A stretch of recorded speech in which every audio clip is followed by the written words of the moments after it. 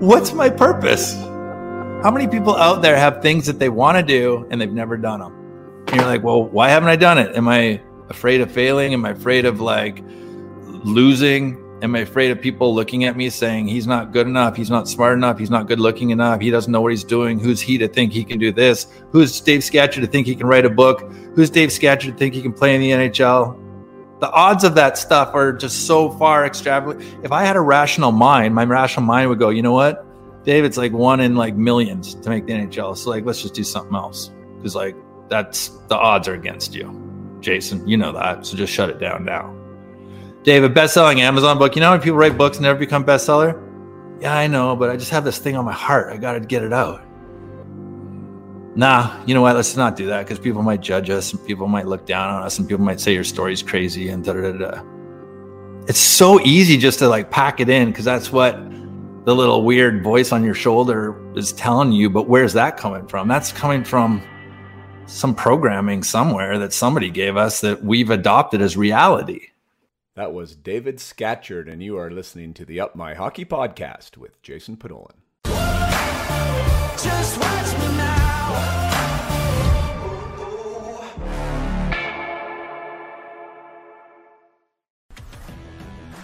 Welcome to Up My Hockey with Jason Podollan, where we deconstruct the NHL journey, discuss what it takes to make it, and have a few laughs along the way. I'm your host, Jason Podollan, a 31st overall draft pick who played 41 NHL games, but thought he was destined for 1,000. Learn from my story and those of my guests. This is a hockey podcast about reaching your potential.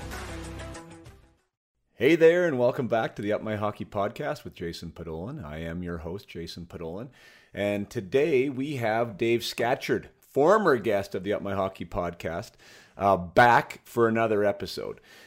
Dave's interview, the first time through, part one we will call it now, was really one of the best of. I mean, I'm so proud of all the interviews and all the guests, but Dave's stories, Dave's connection to his career, the adversity that he faced, the things he overcame, they're all like so Up My Hockey perfect that it's been one of the most celebrated interviews that I had to date. So part of that interview, though, and if you haven't listened to it, I definitely suggest you go back and listen to it. But part of the problem with the part one, we'll call it, was that we didn't even get through probably, I think it was like a half of Dave's career. Like we didn't get into his concussions. We didn't get into when he had to leave the game and his comeback and all these things that happened. And we talked at the time about having him back to finish the interview, essentially.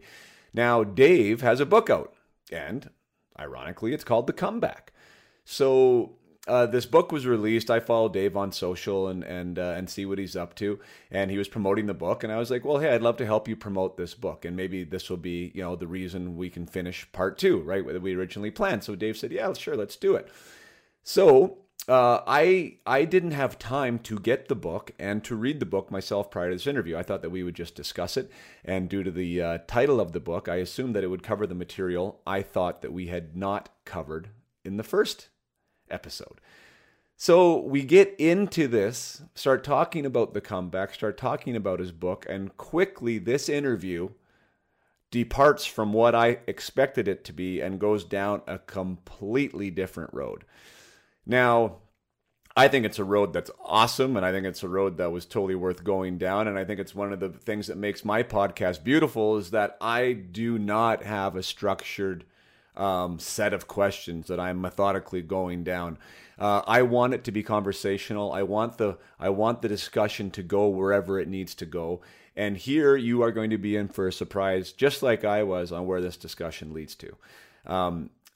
That's about all I'm going to give you right now, but as with all things conversational, sometimes you just got to go there. And we went there. Dave went there full out. I went there full out. I know you're going to enjoy this. There's lots of gems and lots of good stuff, but maybe not quite the typical content you would get from me in an Up My Hockey episode. But without further ado, we welcome back to the podcast, Mr. David Scatchard. Enjoy.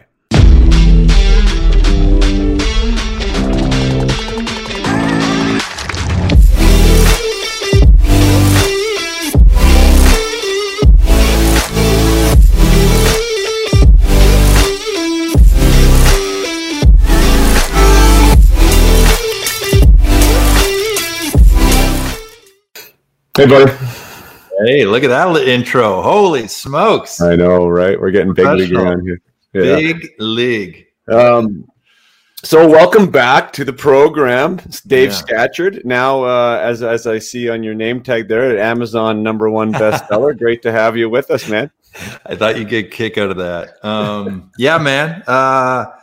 We're doing it, man. It has been we only spoke a few months ago, but things are cooking and things are going really well. And like you mentioned, we got the book out there and launched that, and that was scary and exhilarating at the same time. And yeah, it's taken off. So we're just trying to stay at #1 bestseller. And I saw some guy was trying to track us down at #1. I don't know if he passed us or not, but hopefully we can get back up on top. And it's funny because I don't normally care about this kind of stuff. I haven't even checked like books don't really make a lot of money, everyone out there, but I haven't even checked sales or anything. I've only checked #1 status because I hate losing. I just want to be #1. And it was crazy. The first day that my publisher sent me, he said, hey, Dave, look who's #2. And it was my book, and then Gretz's book,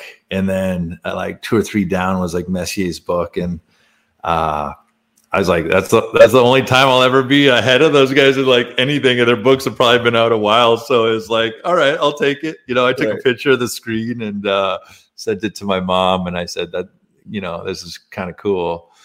And yeah, it's been so cool because it's made me realize that I think a lot of people wish they could write a book or have a story inside of them.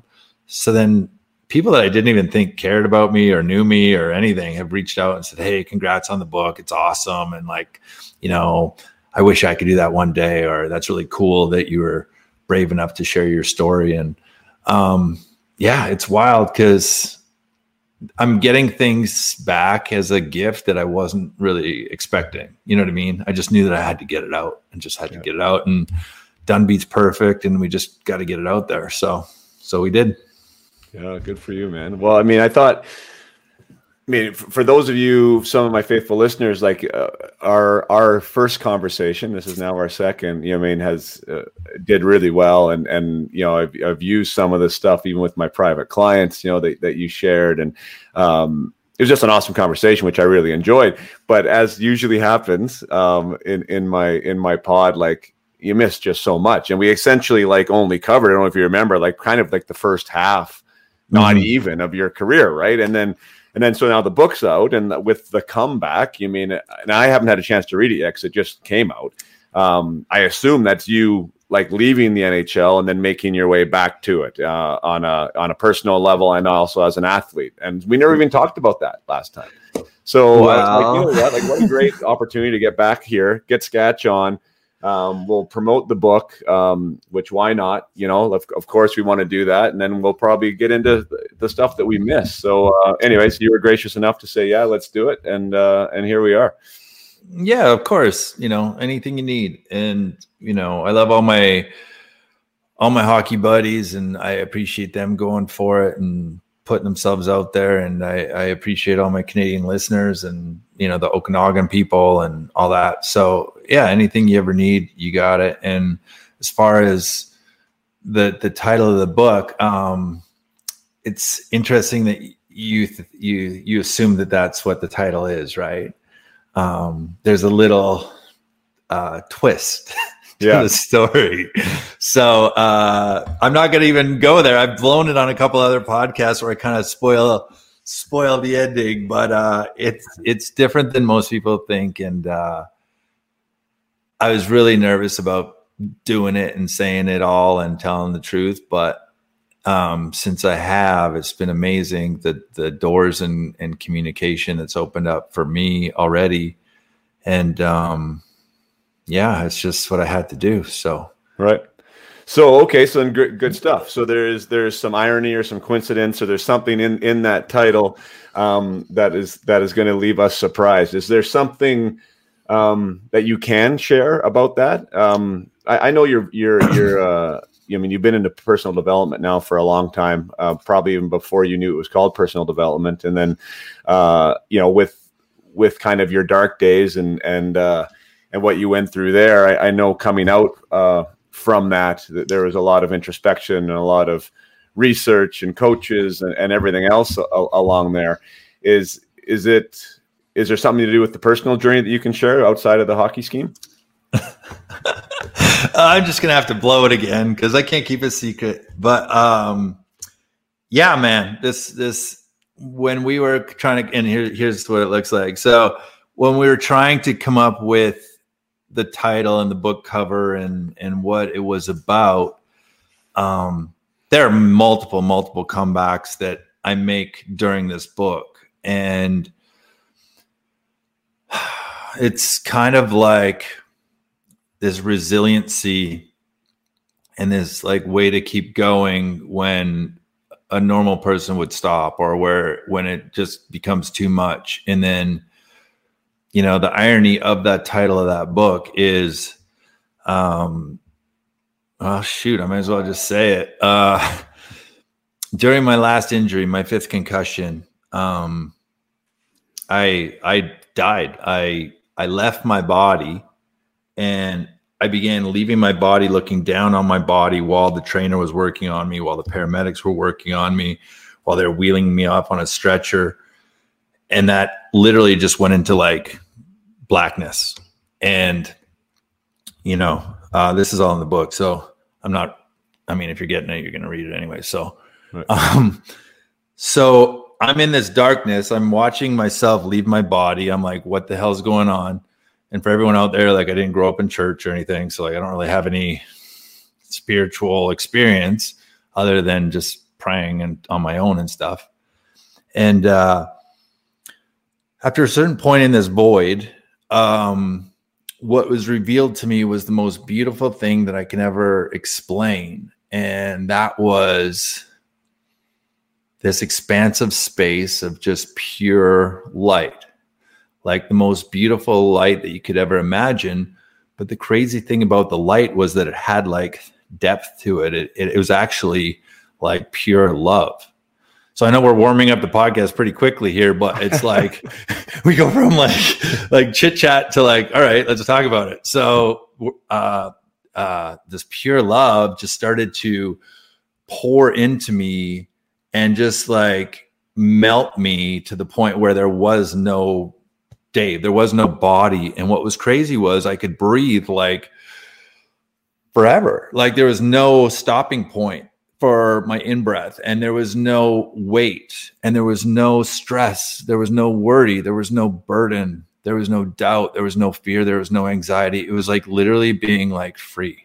And I was like, what the heck is going on? And I just started crying. I felt like so overwhelmed by how beautiful it was and how loved I felt.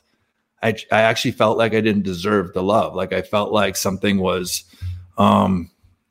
undeserving of me of receiving that love. So anyways, sorry, I'm trying to adjust something here on my camera. So this love comes pouring into me, and I don't know what is possibly happening. And at a certain point, I didn't see a man in a robe or anything like you'd think, like, what I felt though was the light like lift me up like a little child and start to like stroke my hair and hold me. And the light was like pouring into me, like filling my heart with so much love, and then exploding out of me at the same time, to the point where like there was no separation between me and the light. Like I was the light and the light was me, but the light was like radiating out of me and exploding out of me. And I just sat there and I just cried. And after a little while, I started this communication, and I was like confused, and the message back to me, like I'd think it's something, and then the message back would be like instant. It just kept saying like, you'll be okay. It's going to be okay. Don't worry. And I'm just like, what's going on? And it's okay. You're home now. It's okay. That's like, and I'm like, I don't understand. Like what's happening. And, I'm scared and all this. And it's like, it's okay. It was just like a parent's like love, like telling a little kid, like, it's going to be okay. And at a certain point, I started just walking with the light, and I'm holding the light's hand. And I felt like a little boy just walking with the light, and the light was taking me somewhere. Okay. Now, up until this point, it was the most beautiful experience ever. Like the most blissful, free, soft, loving state that you've ever could imagine, beyond anything earthly. And I end up just glancing down, and I had this weird vision for like 2 seconds. And it was my 1-year-old, my 2-year-old, my 4-year-old, and my wife at my funeral, all wearing black, dressed in black. And they were at my funeral, and the casket was starting to go into the ground.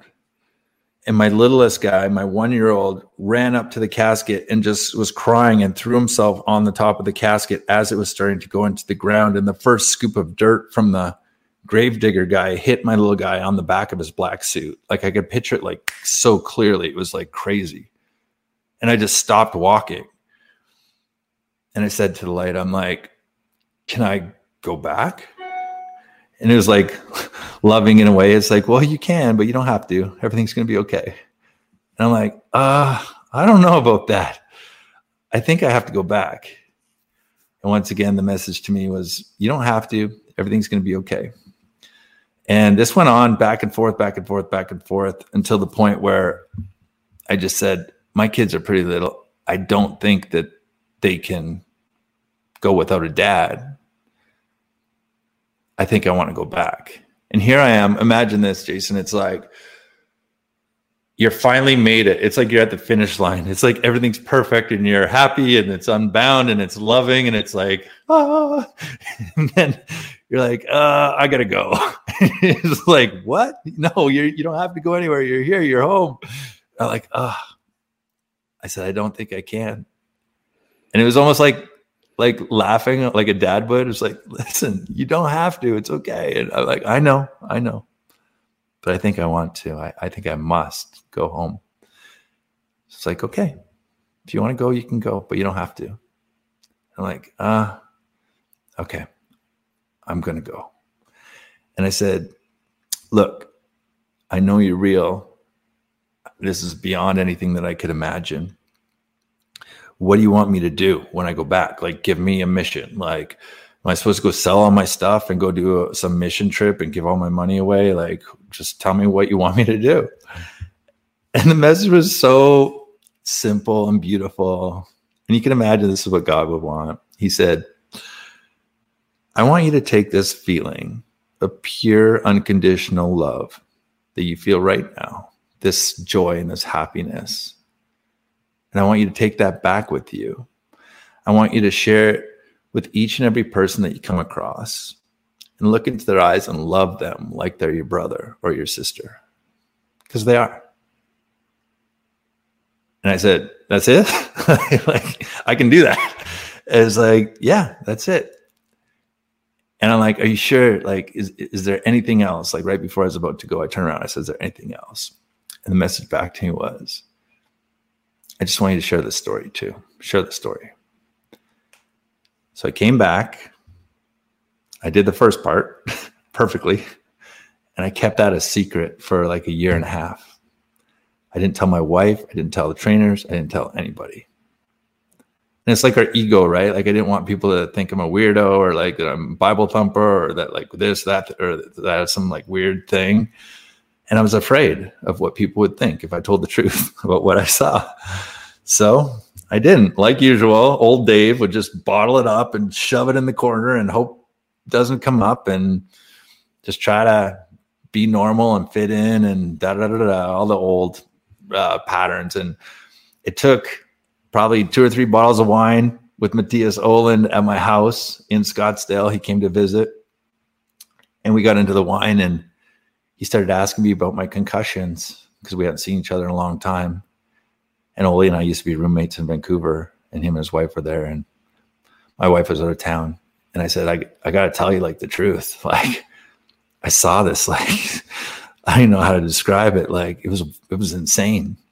Like, and his jaw's on the floor, his wife's jaw's on the floor. And he's like, what does Brooke say? My wife. And I go, I haven't told her. He's like, you haven't told your wife? I'm like, no. I go, I was afraid. And I was afraid because there was a huge part of me that didn't want to come back. Like I was in perfection. Like, why would you leave that? And then Jason, what happened was when I came back down here, I thought it would be all, I've got the secret. I've been blessed. Like, da, da, da, da. And it was the exact opposite, bro. I went through hell and I was coming back into my body. I'm in the paramedics thing. They cut off all my gear. My skates are still on and I'm still blissed out. I just got a dislocated jaw, broken nose, broken ribs, broken collarbone from the hit, bleeding in my brain. And as I'm coming into my body, I'm saying to the paramedics, I'm like, oh my God, did you guys see that? Like, that was amazing. And they're like, sir, you've been in an accident. You're at the hotel. You've been unconscious for the last 11 minutes. We're going to take you up and get a brain MRI. We're going to see if you might have broke your neck. I was on a spinal board. And then I slowly started to come back into my body. And the weight of this place and the injuries and the pain and the heaviness of being here as opposed to there, that almost killed me again. It felt like an elephant was just sitting on me, squishing the life out of me. That's how like bad it felt after being there. And it just got worse for 3 years, man. The headaches, the memory was gone. I had no memory. I was like retarded. My brain just didn't work. I would try to think of a thought and it would just disappear. When I was a kid, I had a really good memory. It was like borderline photographic where I could be in tests and stuff and I could pull up pages and I could like read paragraphs and stuff of stuff that I studied before. Now, fast forward, I'm 35 years old, broken. I can't remember like anything. My long-term memory, I could remember my whole childhood perfectly. I couldn't remember anything from like yesterday or an hour ago or 30 minutes ago. And it was terrifying, bro. Like I thought I was losing my eye. And then 3 years at the Mayo Clinic, I'm taking Alzheimer's medicine at the age of 35. I'm dragging my leg when I walk. I slur my speech. I'm fat. I can't sleep. My headaches never go away. I'm drinking myself to sleep.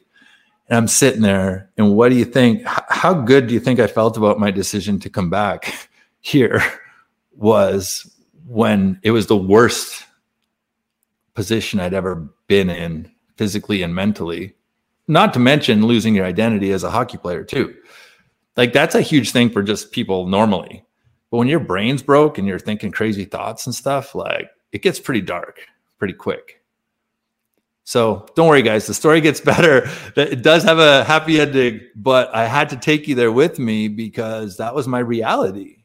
I was freaking terrified. And if it wasn't for some miracles that happened, and if I would have accepted the Mayo Clinic, the best doctors in the world told me, they're like, Dave, we ran every protocol we have for you for the last 3 years. And there's just parts that aren't going to heal. Like, we're sorry, but when the brain's been damaged like this, it's called permanent disability. You'll be permanently disabled, and that's okay. Like, you can still sort of function. I went out to my truck, and I just started bawling. I'm sitting in my car just crying, and I remember, like, being a pretty warm day in Scottsdale, and I'm just crying in my car, and I'm like, what am I going to do?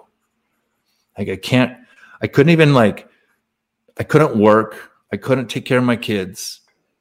I couldn't take care of myself. I was in pain constantly with the headaches. Like, it never went away.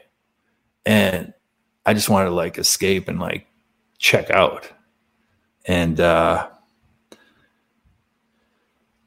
it's weird to even talk about it now because like I'm so far past that. But like writing this book and having to go back there and like share some of this stuff as part of my comeback. Like my comeback was from heaven back here is the real comeback, and nobody knows that. So that's the twist of the book. But the book is very exciting and everything leading into this, and then it's just like, what the hell? Where did this come from? And then the next phase is about like rebuilding it all from scratch, and some miracles where I finally got to reconnect to that love and that light in like the most intimate, beautiful way.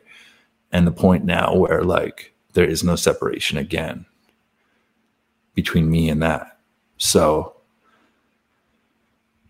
yeah, that's what 12 chapters that's where it takes us.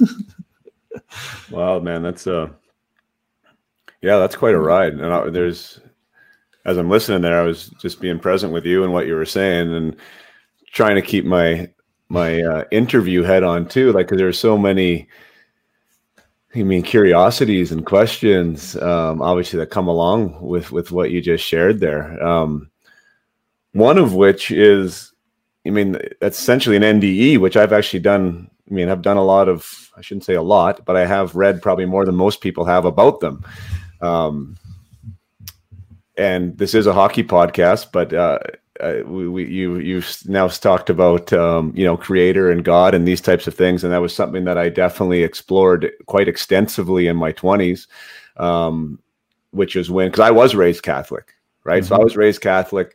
My mom was Catholic. It was really important for her that I went to church and did the Sunday school and the whole 9 yards, and was confirmed and baptized, and then I was like, just my nature, it was just like, I'm curious, and some of the stuff didn't really make sense to me. And then I went on this sort of exploration of, world religions and everything else, fell into NDEs and read about people's first person experiences and what that was all about. And yeah, like which I'm sure at this point, a lot of what you're saying there seems to be pretty common with the people who have experienced them. These near-death experiences, right? The light and the love and the connection, and it's like it's what people experience.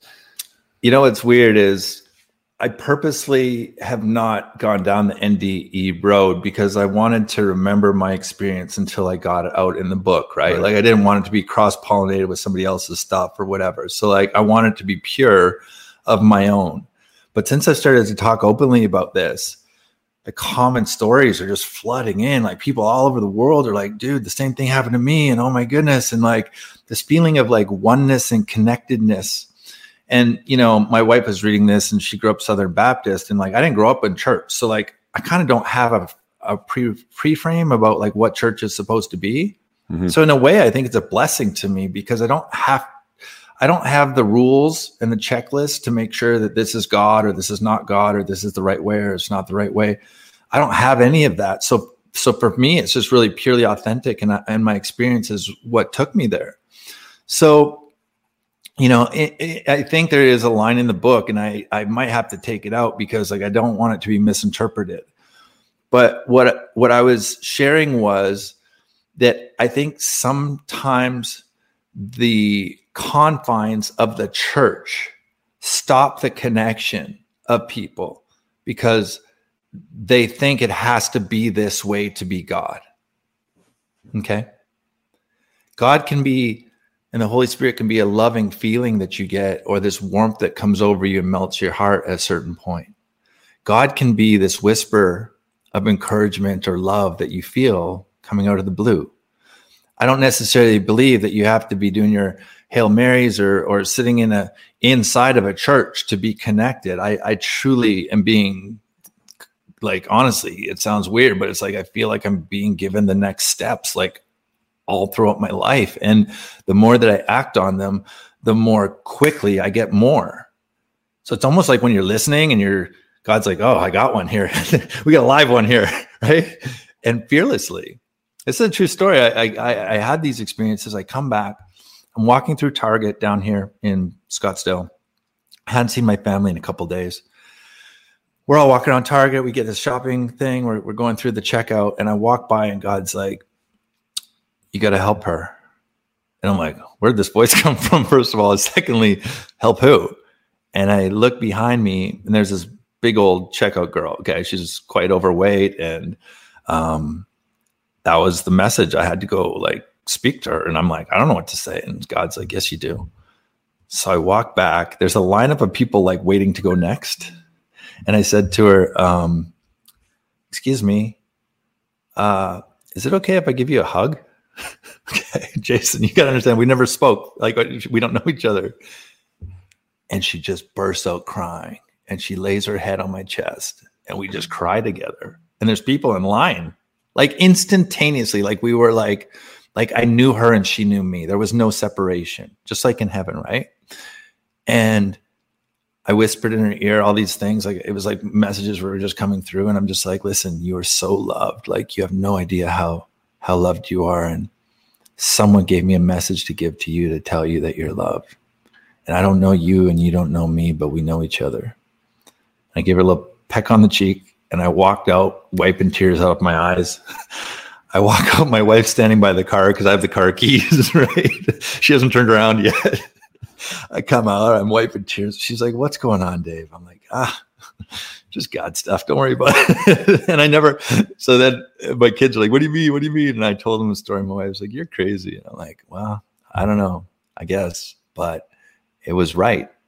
And the more times that I listen and I just follow without like judging it and be like, what do you mean I'm supposed to go talk to that guy standing over there in the corner at the party? Like, what do you mean I'm supposed to ask? And listen, Jason, this is where it gets really scary. It's like when I have a feeling, like I'll be like, do you have a brother that's in the military or something? And the guy's like, what do you mean? Oh my God, what do you mean? I'm like, yeah, I think he's like thinking about you right now. It's so wild, bro. So anyways, I don't want to get all weird people out or anything like that. It's nothing like that, but there's some kind of blessing that I believe people get when they step into true alignment, where there's just a sense of knowing and a sense of connectedness and oneness and authenticity that goes along with that. That's just like harmonious. And it's just kind of like, it's almost like one heartbeat of like everything. And there is no separation. And that's like kind of the beautiful thing that I now understand, but it didn't come until I removed all the armor and all the masks and all the stuff that I used to cover up the purest version of like little David, my little 5-year-old self that was like this pure little sensitive kid that loved helping people. And, you know, I hadn't been programmed yet by society or rules or anything. I just was. Like, before somebody told you, Jason, a good boy does this, or a good girl does this. Otherwise, you're not a good boy or a good girl. You go and you put that in your data bank, and all of a sudden you're like, well, I'm never doing that because I want to be a good boy, right? Right? If you don't do well on a test, you're dumb. Well, or you fail. Like, the fear of failure in our society today is insane. So people just don't try stuff because they're afraid of judgment or failure. Who made up those rules that memorizing vocabulary words made you smart? Like, who made up the rules about these certain tests and how they affect your ability to be intelligent?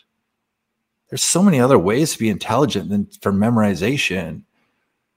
Like, it's a weird broken model that the more that I look at it, it's like, who am I? Who's Dave Scatcherd? Who's Jason Patola? What's my mission now? Like, why am I on this earth? Is it to go get straight A's? Because I did that, and that didn't really make me very happy. Right? Like, what's my purpose? How many people out there have things that they want to do and they've never done them? And you're like, well, why haven't I done it? Am I afraid of failing? Am I afraid of like losing? Am I afraid of people looking at me saying he's not good enough? He's not smart enough. He's not good looking enough. He doesn't know what he's doing. Who's he to think he can do this? Who's Dave Scatcherd to think he can write a book? Who's Dave Scatcherd to think he can play in the NHL? The odds of that stuff are just so far extravagant. If I had a rational mind, my rational mind would go, you know what, Dave, it's like 1 in like millions to make the NHL. So like, let's just do something else. Because like, that's the odds are against you. Jason, you know that. So just shut it down now. Dave, a best-selling Amazon book. You know how many people write books and never become bestseller? Yeah, I know, but I just have this thing on my heart. I got to get it out. Nah, you know what? Let's not do that because people might judge us and people might look down on us and people might say your story's crazy and da-da-da-da. It's so easy just to like pack it in because that's what the little weird voice on your shoulder is telling you. But where's that coming from? That's coming from some programming somewhere that somebody gave us that we've adopted as reality. I know this is a hockey pod, but I want to take you guys with me here because this is how my brain works. It's like my real life experiences have taken me right here, right now to this podcast for a reason. There's a message for somebody that's listening. So let's go there. I'm okay with that.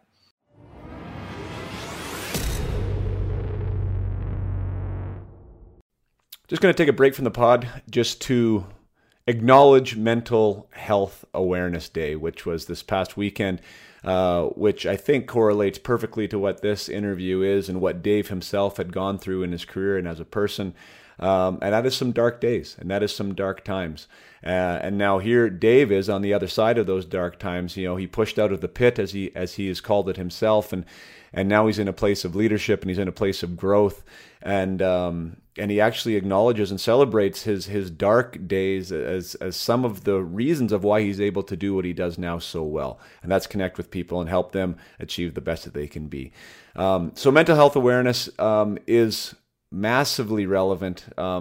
It's relevant to this show in a way that we are in control of our thoughts. I think we are in control of our mental fitness with the help of others. Sometimes we need, but there are tools and strategies and techniques out there that can be useful for you. And it's also relevant to have this awareness because you are not alone. And the mantra is it's okay to be okay. And I'm 100% in agreement with that because oftentimes we feel isolated when things aren't going well or things aren't going our way or things aren't going our way for a long time, and we get caught in habits that allow these thought processes to continue, the downward spiral to continue. Just recognize you're not alone. That people like Dave Scatchard, like myself, like Carey Price, who recently had to step away from the game, go through times where they need support. So don't feel like you have to do this on your own, and don't feel like you are alone on this journey. So self-awareness, to recognize you're in a place you don't want to be, is one thing, and that's amazing. And the second thing is to do something about it. That's what I do with my clients. Whatever the thing is, don't think that you got it under control and you will handle it. Because oftentimes when we think that we are going to handle it, what that means is we isolate and we don't change anything. So now all we've changed is that we isolate ourselves, we're not talking to anybody, and we're not actually changing the habits that might have resulted in where we're at right now. So realize there are things you can do. Realize there is support there. Realize also that the best thing you can do is to not internalize, is to either write, speak, get it out of your head to someone or to paper or somewhere, something, and get the help that you need. This is a human condition. It's not just to you. Again, it is okay to be okay. And it's people like Dave Scatchard who share their story and let people see inside their lives that allow others to think, you know what? Maybe I'm not alone here. So realize you're not alone and realize there is help, and please be courageous enough to go seek it. Whether you're a hockey player, football player, or a student at school, no one is too strong or too resilient or too macho to have this not affect them, right? Realize that it is a human condition and we all go through it, and I encourage you to get the help that you need. Now back to the episode with David Scatchard. No, of course. And I think that there's parallels for sure for people listening. Not everyone's going to have your experience, of course, but I mean, what you're talking about there with the mistakes and the fear of failure and other people's opinion and judgment and all these things require courage, and they require an approach and a perspective that I think do apply to what this whole podcast is all about, which is growth and development. Yeah. And a lot of things that I think the secret sauce for players right now is personal growth. Like not more power skating and not more skills. It's like, how do you become a better person? And when you do that, when you develop the person, you're the athlete, right? The committed, dedicated athlete that's prepared to go a little extra, to get a little uncomfortable, to do these things, is going to allow you to chase these goals and dreams that these players have. And I think, for me, that's a parallel to what you're talking about, like you in the book and you and everything is like, you're always prepared to take one more step. You're always prepared to go a little bit farther. And my gosh, if that's not a positive, inspiring message for anyone in the hockey world, I don't know what is. Yeah, man. No, I totally agree with you. And like, let's just say that I had the, and I've used this a couple of times. So well, you probably haven't heard it, but when I coach, I teach this. It's like, when you have if I gave you the perfect toolbox and it had all the tools that you needed to win at life, but your toolbox was just too small. There's tools that you'll never get to use because they can't put them in your toolbox. Like part of it is expanding our toolbox. Part of it is getting more bandwidth or more hard drive space so that we can bring in these new tools and these new ideas. And that starts with mindset. You're 1,000% right. Like I could have the best training program. I could have the best book. I could have the best philosophy in the world. But if your brain is limited in its capacity to expand or to open up or to have a new idea or a new philosophy and let your brain go there and have this possible breakthrough, if it's not wired right, it's just going to revert back to the default, which is like what you've been doing. And my guess is that what you've been doing probably hasn't been good enough in some way where you felt this hunger, where there is a hunger to be more and do more, right? We all have it. So how do you hijack that and rip it out and just create all this extra space to download as much as you need and just go there and like be open to it and let it like take you where it takes you without judging it and be like, listen, I guess this is where it's going. I don't know where the hell this book's going. I don't know what stage I'm going to be speaking on. I don't know what podcast I'm going to get on. Doesn't matter. What matters is I was given the message to share the story. So I share it. If Jason Padolan calls and says, hey, let's get you on the pod again, I'm like, boom, done. I don't know where it's going to go. But if it helps one person, I'm freaking all in. Right. And that's the game. And I love what you said about the mindset and that being a difference maker. And, there's another part about like becoming somebody better. But I also think that there's a version of me and of you and of everyone listening that has done the thing. Okay, so like let's visualize this. There's a version of me that never made it to the NHL. But that version didn't do the things that I did. There was a version of me that was going to make that NHL. And what I did was I visualized that person coming back from the future, because I'm an external being, and that future coming back and telling me the steps that I was going to have to take to do that. I talk about asking for ankle weights for my 9th birthday. I talk about riding my rollerblades and racing the school bus to school every day with the kids cheering out the window while I'm racing every day to school. And I had a couple mile ride to go.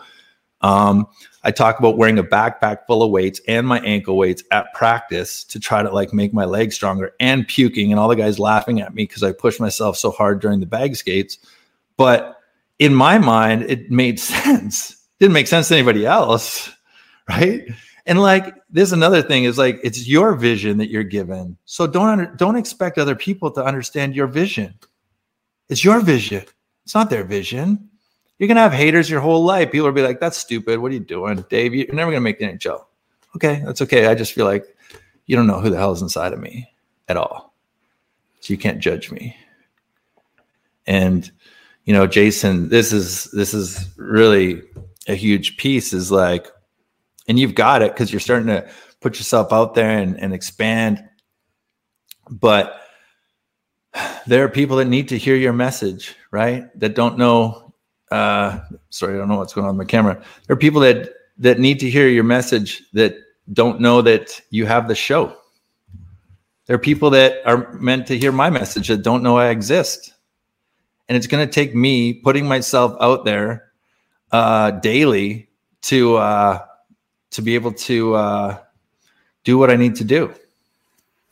Yeah, I mean, you're so right with that whole scenario. Like me doing this, there's a growth process to being able to be in front of a camera, to be able to speak passionately about something that I think can help, and so you're right in that. Like in my own way, I had to get out of my own way in order for this to happen.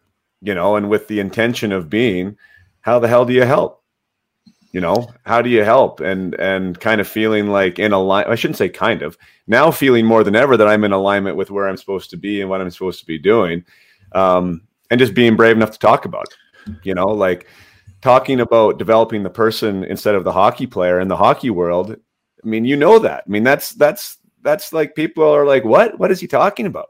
Mm-hmm. But once you have a stage and once you're able to explain it, it starts to think in, and it's starting to make a really big difference, right? To approach that whole approach, right, is kind of upside down for what people are used to hearing. Mm-hmm. And not that this is like, revolutionary type stuff. I don't mean to make it bigger than it is, but for me to be able to speak on those terms, knowing that there's going to be resistance and knowing that there's going to be some, as you say, haters or eyeball rollers, whatever the case may be, it requires some bravery, courage, whatever that may be, Yeah. I'll give you something that you're going to love and probably use forever. And it's like,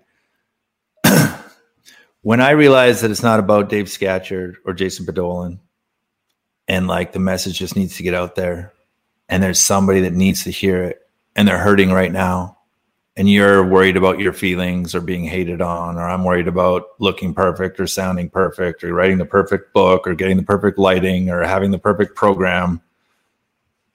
The longer I wait, the more suffering that person goes through. And trust me, like through my programs, I've had suicidal people, I've had crazy people that we've saved. And it's like, if I wasn't there, they wouldn't be here. And I've gotten those letters. If I didn't get brave and step up and serve for no agenda other than to serve for the right reasons, who knows what would happen? And that's the crazy part, is like, you imagine, this is personally what I visualize. I'm going to share this with all of you, and I hope you all get to use it. If I'm ever afraid of launching a product or a program or a book or a service or a live event or whatever, or a speaking gig, I imagine, like, let's just say 5,000, 10,000 people standing outside of a building, say in Milwaukee, Wisconsin, during an ice storm. And I'm supposed to go on stage, and they're there to see me. They're there to hear the message that I've been given to share with them. And I'm backstage. I'm like, I don't know if I want to do it. I don't know if it's good enough. Like, I don't know if we should, let's just cancel the event. Let's not do it because I'm scared. And all those people are freezing outside, and they're starting to die of like hypothermia and stuff because they're waiting on me. Like, when am I going to show up? Like, when's Jason going to show up and serve big? When's Dave going to show up and serve like big? And once I open up those doors, that building's nice and warm, and everybody comes in and they get what they came there for. But the longer that I'm worried about Dave Scatchard and his feelings, and if this makes sense, or this is politically correct, or the more that they're freezing to death out there, and they need to get inside. And I hope that helps you guys be brave when you run into something scary, because most of the time we'll do something more for other people than we will for our own selves. So I love that visual for me, because it just makes me be able to be brave and be like, you know what, I just got to go, like, hit record, let's go. And whatever comes up, and the message will come. If you don't even need to be prepared. It's like whatever you were supposed to share will flow through you. This podcast wasn't scheduled to probably go this way, but it's going this way, and it's perfect. Yeah.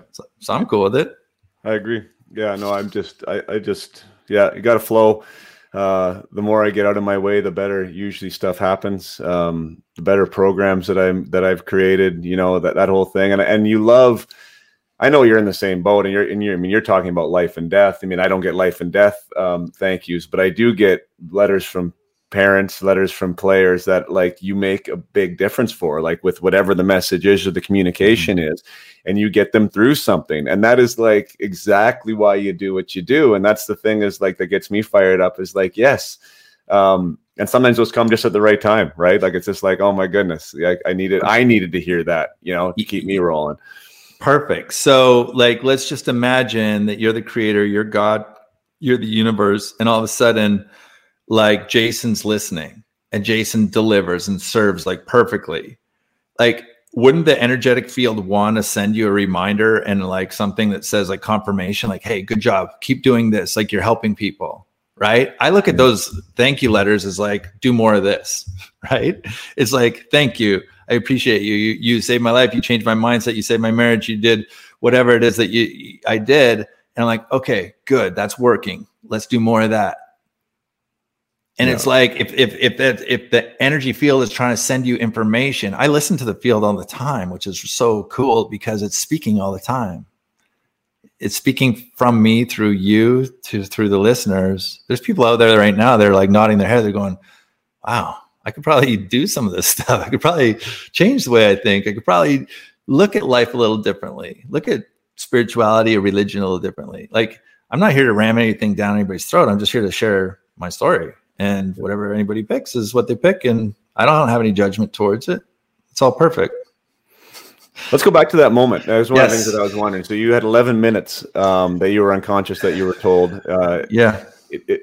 Was there a moment there on that stretcher that you did, like their heart stopped beating? Like, was there a moment that these people actually brought you back?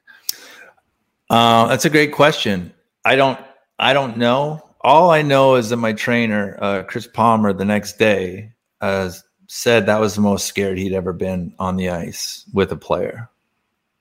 And I blew it off. I'm like, yeah, I'm fine. I'll be fine. I didn't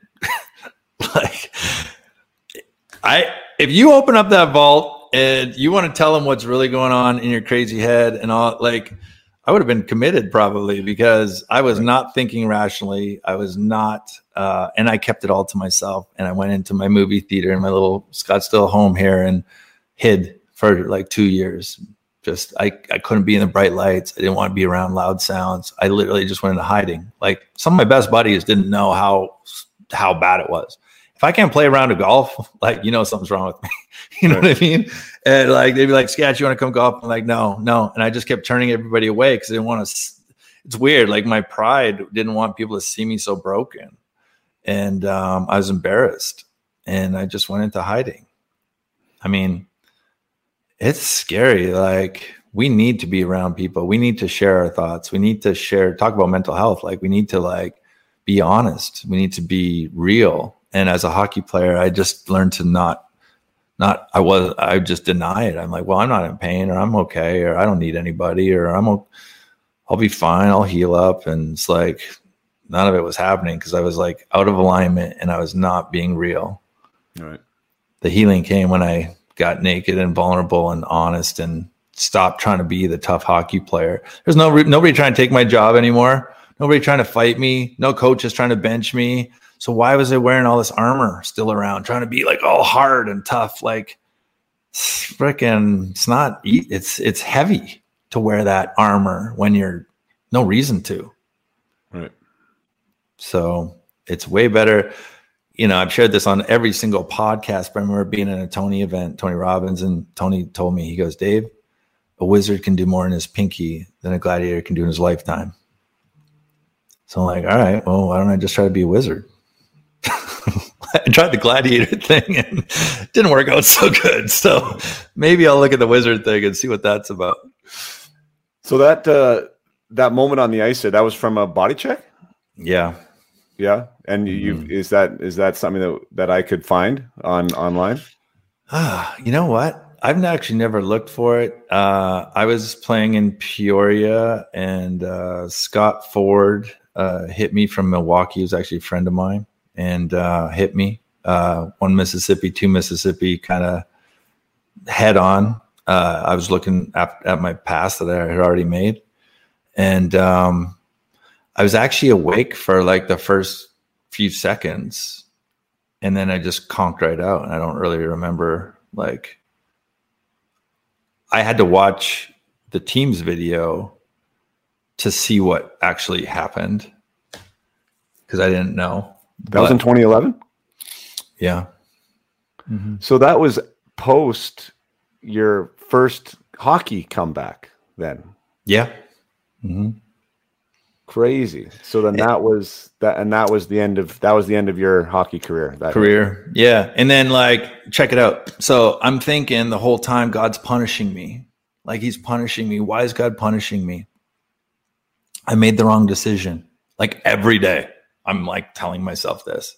So you can imagine how that makes you feel. So then just so I understand your thought process. So you're saying punishing you for choosing to come back? No, like putting putting this, well, that's an interesting thought. I never thought of that. I thought more like, I don't know, like rejected or something. I don't know. Like it was weird because I knew God was real, but I'm like, why am I suffering? If God's real, I should be his angel on earth and just run around and help everybody. And like, why aren't I? But this is where it gets trippy. So I put this in the book after the second miracle. And the first one was removing the max and armor. And then the second one was this kind of swish pattern thing that I was doing with this mental imagery in my head. So I'm brushing my teeth, and this is after the second miracle. And I'm brushing my teeth, and God starts to speak to me through my own eyes. So it's so weird. So I'm brushing my teeth, and then this message starts to come to me. And it's like, hey, I'm so sorry that I made you suffer like that for so long. But you needed to live there and understand that intimately, because the people that are going to be coming to you are going to be coming to you from places like that. And if you only had this thing to the NHL, you wouldn't understand it. I wouldn't be able to teach it or help them out of it. So I had to live there and know that feeling. So if somebody comes to me in these weird states, super depressed or overwhelmed or anxiety, and like, I'm not calling in all those clients, but that seems to be like a lot that find me. I can relate now. I know what depression, I never knew what depression felt like before, ever. I'd be like, suck it up. Let's go. Let's be happy. Let's get energy. I had no compassion. Like I had no empathy for like sad people. Like, I'm just like, let's go. Let's be positive. And then like I lived there and I'm like, oh, wow. Like you almost can't even see the light when you're at this lower vibration because there's just survival. Like you're just trying to stay surviving. You're not even thinking about thriving. And that energy level is so much lower. That vibration is so much less that you can't even think about anything grandiose because you're just trying to hang on by the skin of your teeth. And then it took some rewiring of my brain to be able to like start to like, okay, let's build on this. What do we got here? And then, and I come out of the pit and then I'm in neutrality. And then I'm like, how do I optimize again? And then ratchet up. And I'm like, okay, I think I got this. Let's see how many people we can help do this with. And last year we had 17,000 people go through our free challenge, so we're having some impact and helping people. And they didn't have to be rich clients or celebrity or athletes. That was a 7-day free challenge. We did it 4 times and, got to help a lot of people. And that was what I was called to do at the time. So it's always changing and it's okay. Like, I don't know where it's going, but I'll go there wherever I'm supposed to go. And yeah, man, it's like, this is my second go around now. So this is just for fun.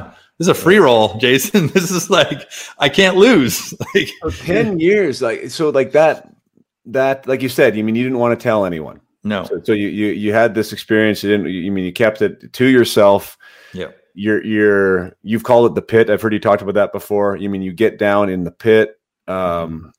You're experiencing this depression like you've never experienced before, yet you've had this euphoric experience, right? And this new connection to this other being or God, whatever you want to call it. Yet the message is now 10 years later, right? So like you said, things happen as they happen. What was that experience like? Yeah, this is coming to me right now. So like, let me share it. So what if I wasn't developed enough as a man myself to be able to share the message maturely if I would have gave it 10 years ago? Like, I don't think I would have been ready to share it. Right. I wouldn't have had the resources. I wouldn't have had the setup already. Like, it's set up to help hundreds of thousands of people this year. I built that infrastructure into my life and my business.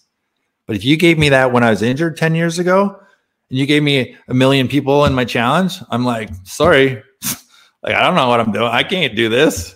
Right. You give it to me now and I'm like, hey, let's go. Let's serve. Let's go. So that gift was held back. That's cool. That's a breakthrough for me today, is like, I didn't even realize that I didn't have the bandwidth. Right. We were talking about that at the beginning. I didn't have the container that could do all of this before. It wouldn't have made sense. It would have not been positioned properly. It's kind of cool. Yeah. Yeah, I agree. I agree. It's amazing when you just let things, I shouldn't say let, because it's not like you let things go and let this things happen, but when you do let go, right? And allow yourself to develop and how things move and not have it be all analyzed and, this is the way it has to be. It seems to work, Yeah. So I don't want to interrupt, but I'm getting this. So what if it's like when you're playing hockey, right? And you're trying to play perfect position and play perfect defense and just you're overthinking the game. You're trying not to lose the game. When you had your best games and you're scoring your hat tricks as a kid and stuff, I bet you don't even remember half of those games. It's just easy. It's just flow. What if life was like that? What if getting into that sweet spot in life? I believe that the zone, everyone thinks it's miraculous to live, see Michael Jordan being in the zone or all these people that seem to be in the zone a lot. What if that's actually how we're supposed to be the whole time? And anything less than that is just the programming. Because in the zone, you're free. There are no rules. It's a different world. It's a different realm that you're living in during that special moment that you're playing. So what if we could live our life in the zone? Yeah. And then that's partly getting back to your optimizing the person or the player and making them a better hockey player by making them a better person. It's the same thing. You're up leveling their whole life, which is what I agree with the whole holistic model. I want the whole thing to be good. Yeah. If somebody's business and their finances and their relationship are all better, there's a good chance that they'll probably be happier and probably perform better. So why don't we just optimize the whole system? So I'm with you, man. It's perfectionism and fear of failure and judgment stop so many dreams before they even get a chance to get going. Yeah. That just came. So I just created this program called the Peak Potential Hockey Project. It was essentially on a whim in June. I shouldn't say on a whim. It was back here, right? It was one of those things, all the things that you read and all the experiences you have and helping clients and moving forward. And it was just sort of percolating back there. What would happen? And then the sequence of events, my wife getting me started on this program. And all of a sudden I'm just going to make this thing, right? So I made it. And it was the first time that I really got out of my own way, with it. It was one camera, single take. The thing just happened, right? It was happened. And players are absolutely loving this thing, right? And it was you talk about flow, we always talk about it in athletic performance, and you're talking about it with life. And it happened for me, with this creation of this thing, it flowed, and that's, and it's good because it flowed and because I wasn't analytical and because I didn't have to stop and I didn't say that word quite right or whatever, it's get the message out, let these people hear it, and then just get out of your own way. And when you can connect like that, it's obviously better. I mean, I've experienced it in different ways on the ice and off the ice, but I love it when it comes to that, when you can experience that flow outside of my usual container, which was always with skates on, So that's fun. And I really encourage that, that. And that was that. Yeah. Perfect. And that energy, that the energy field was giving you that information to share and you listened to it. Right. You were getting tapped on the shoulder. Hey, you should do this. You should do this. And you're I don't know. And then you're finally all right, let's try it. Let's go. And you started it and it was in alignment. So it's just easy. It's not grindy. Yeah. And that's when you were in proper alignment. And that's the way that you were intended to be, as just a message deliverer. So you're totally right. Getting ourselves out of our own way, not making my first challenge, Jason. I don't know if I shared this on the last pod, but, I was sitting there and it was I heard this voice and it said, you need to help these people. And I'm help who? It's you know who? I'm no, I don't. It's yeah, you do. And I'm everybody. COVID was going on.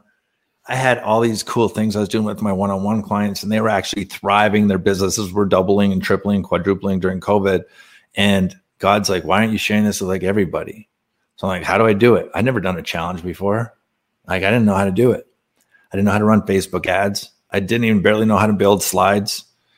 And I joined this $25,000 mastermind and they challenged everyone to launch a product within 30 days.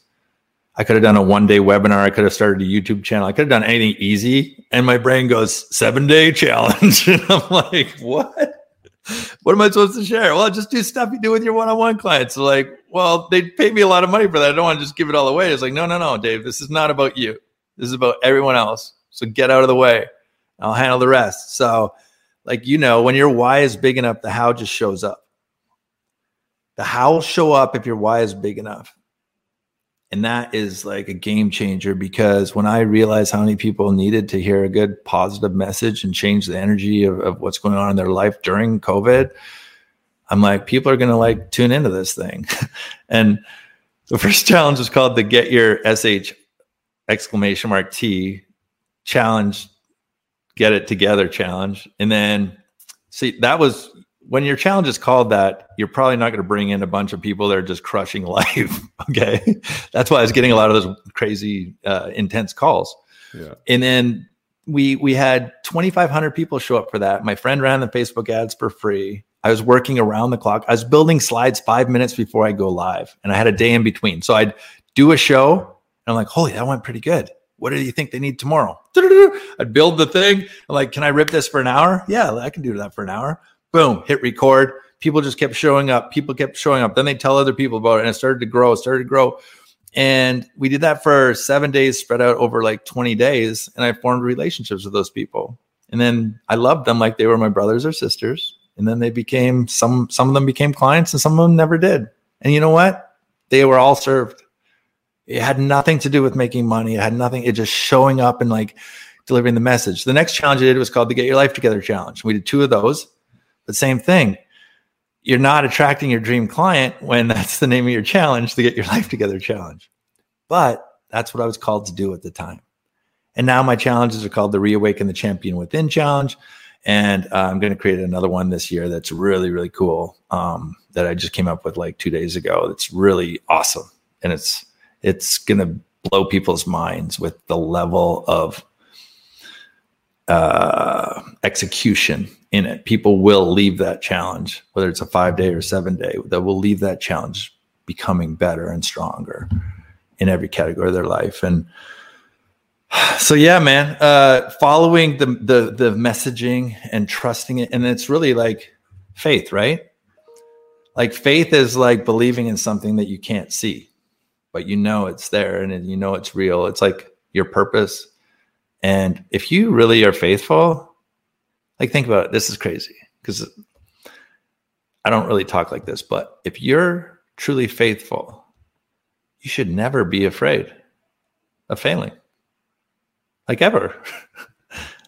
Like it'll work. You'll be taken care of. Whatever's supposed to happen is going to happen. So like, just have faith and just rock it. And then if you got to adjust or tweak or whatever later, you can. But like the hardest part is getting started. Going to the gym, putting your shoes on, getting to the gym, like that's the hardest part. Once you're in there, it kind of just like takes care of itself. But like showing up every day, that's the hardest part. Yep. Yeah, for sure, man. So the comeback, is that where you start? Is that where you start, like on the stretcher, or like do you talk about hockey at all? Like, no. Listen. There's so many cool stories. So like the first 2/3 of the book is all hockey. Okay, so all my hockey fans out there, don't freak out. Don't think this is some crazy book or something that's not about hockey. I share intimately my habits and my routines and the things that I did as a little boy that nobody taught me. I just kind of did them. But looking back on it, like they were the foundation and the building blocks of what made me successful later. And I didn't know that. The thing about the rollerblades, the thing about the ankle weights, the thing about the plates in my backpack, the way that I would think as a little boy, the way that I would like emulate players and how I would play those games, and funny road trips of when I'm driving across Alberta as a 14-year-old without a license, going from Medicine Hat to St. Albert, going from Medicine Hat Tigers camp to St. Albert camp when I've never driven in my life. And my dad just couldn't keep his eyes open. And we had to get to St. Albert by the morning because the practice was going in. We thought Portland might list me if I could get over there. He's like, well, the only way you can go is if you drive, because like I can't keep my eyes open. He'd worked a night shift in the coal mines, and then like he couldn't even function. So I'm driving down the center of these prairie roads by myself. And I thought my dad was joking. Like he'd wake up and correct the wheel and stuff. And like, when you're young and you oversteer, like I was almost in the ditch like 20 times. There was a time when I went to St. Albert Saints Junior Camp when I'm 12 years old, and it was main camp by accident. And I was 12 and I wasn't supposed to be there, but somehow we got an invitation, and then we couldn't afford a hotel because we didn't have a lot of money. So I stayed in my dad's coal mining truck that night outside of the rink. It was freezing freaking cold. We were frozen all night long, sleeping in our sleeping bags. I wake up and there's these like big, huge, 18, 19-year-old players getting out of their cars with beards and like chest hair. And I'm like, Dad, are there 2 ice surfaces here? Like, who are these guys? And I walk in and my dad's like, well, we stayed the night in the truck. Like, you want to play one game and see how it goes? I'm like, yeah. So we have to convince the GM that I'm going to go to main camp with these guys. My first shift, a line brawl with 2 heavyweights that were put on the ice to protect me. I had my XL7. Remember those helmets and masks? I had an XL7 helmet on and mask, full Cooperalls. I was the only guy in Cooperalls. Everyone else had like shorts and stuff. I couldn't raise a slap shot. So you're doing the half moon circle. It's like boom, boom, boom. And then somebody like tink. And it like slowly dribbles. The goalie doesn't even look at my puck. He just goes over and stops all the other ones. But I end up playing amazing after I got over my fear. I had 2 goals and assists in the game winner of the last day of the scrimmage. And I remember driving home and I'm asking my dad about, this is a funny story. I'm embarrassed to share it, but I will. They're like, everyone kept talking about bald eagles in the dressing room like all the time. And I'm like, why is everyone, are there bald eagles in St. Albert, Dad? Like, why does everyone keep talking about bald eagles? And like, I had no idea. I was a 12-year-old boy, right? Like I was a little boy, if you guys can get the drift. Like I was showering with the boys. They're talking about bald eagles. Everyone's making caw noises and stuff like that. The whole training camp, I have no idea what they're talking about. And they're talking about little 12-year-old Dave, who, I was a young boy. I hadn't matured at the time. And I'm in the showers with all the big boys just washing off like I belong. You know what I mean?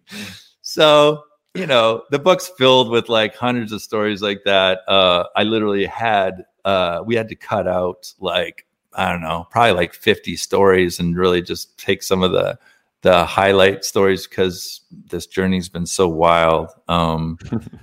Yeah, it's what a rush. Like, I mean, to be able to sit back and like, it's kind of hard to put how many years, 40, I'm 45 now. So 45 years of content into 270 pages. It's kind of crazy. No, I agree. And actually now, like you said, things go where they go. I'm grateful that I didn't have a chance to get it in my hands before I even chatted with you, because like I said, you kind of blindsided me. I assumed there'd be something like I knew about the pit, but I didn't know about obviously the comeback, like the NDE, if I'm allowed to use that term. So that was definitely a surprise to me, and the direction of our discussion obviously changed because of that. And we still have yet to talk about your comeback in hockey, which is 100% fine, because really enjoyed the conversation, and I know I'm going to respect your time because you have another show coming up. But we'll do our part here, buddy, to try and keep you at the top of the charts there and stay ahead of Greider and Mess. So those of you out there, by all means, support Dave. And Dave's story, from what I know of the stories that he shared with me, are absolutely fantastic. And this is now from a hockey perspective, the ability to persevere, to be resilient, to prove people wrong, to keep showing up, to create a higher standard for yourself than others maybe have envisioned. I mean, all these things are so wildly inspirational and motivational, and an element of leadership. Like it's a lot of people don't have these types of people in their lives, and they've never seen it before, so they don't understand how it could even be that way. And if you can be implanted into that young boy or girl's life, or that adult's life, and be like, oh wow, there is this road, there is this option. Now I can maybe chase it or make that decision myself. Amazing stuff. So thank you for sharing. Thank you for being here. Thank you for being you with all this. I wish you nothing but the best, and hope you keep helping lives. And we'll have to have part 3 here one day, and we'll get into some more hockey stories.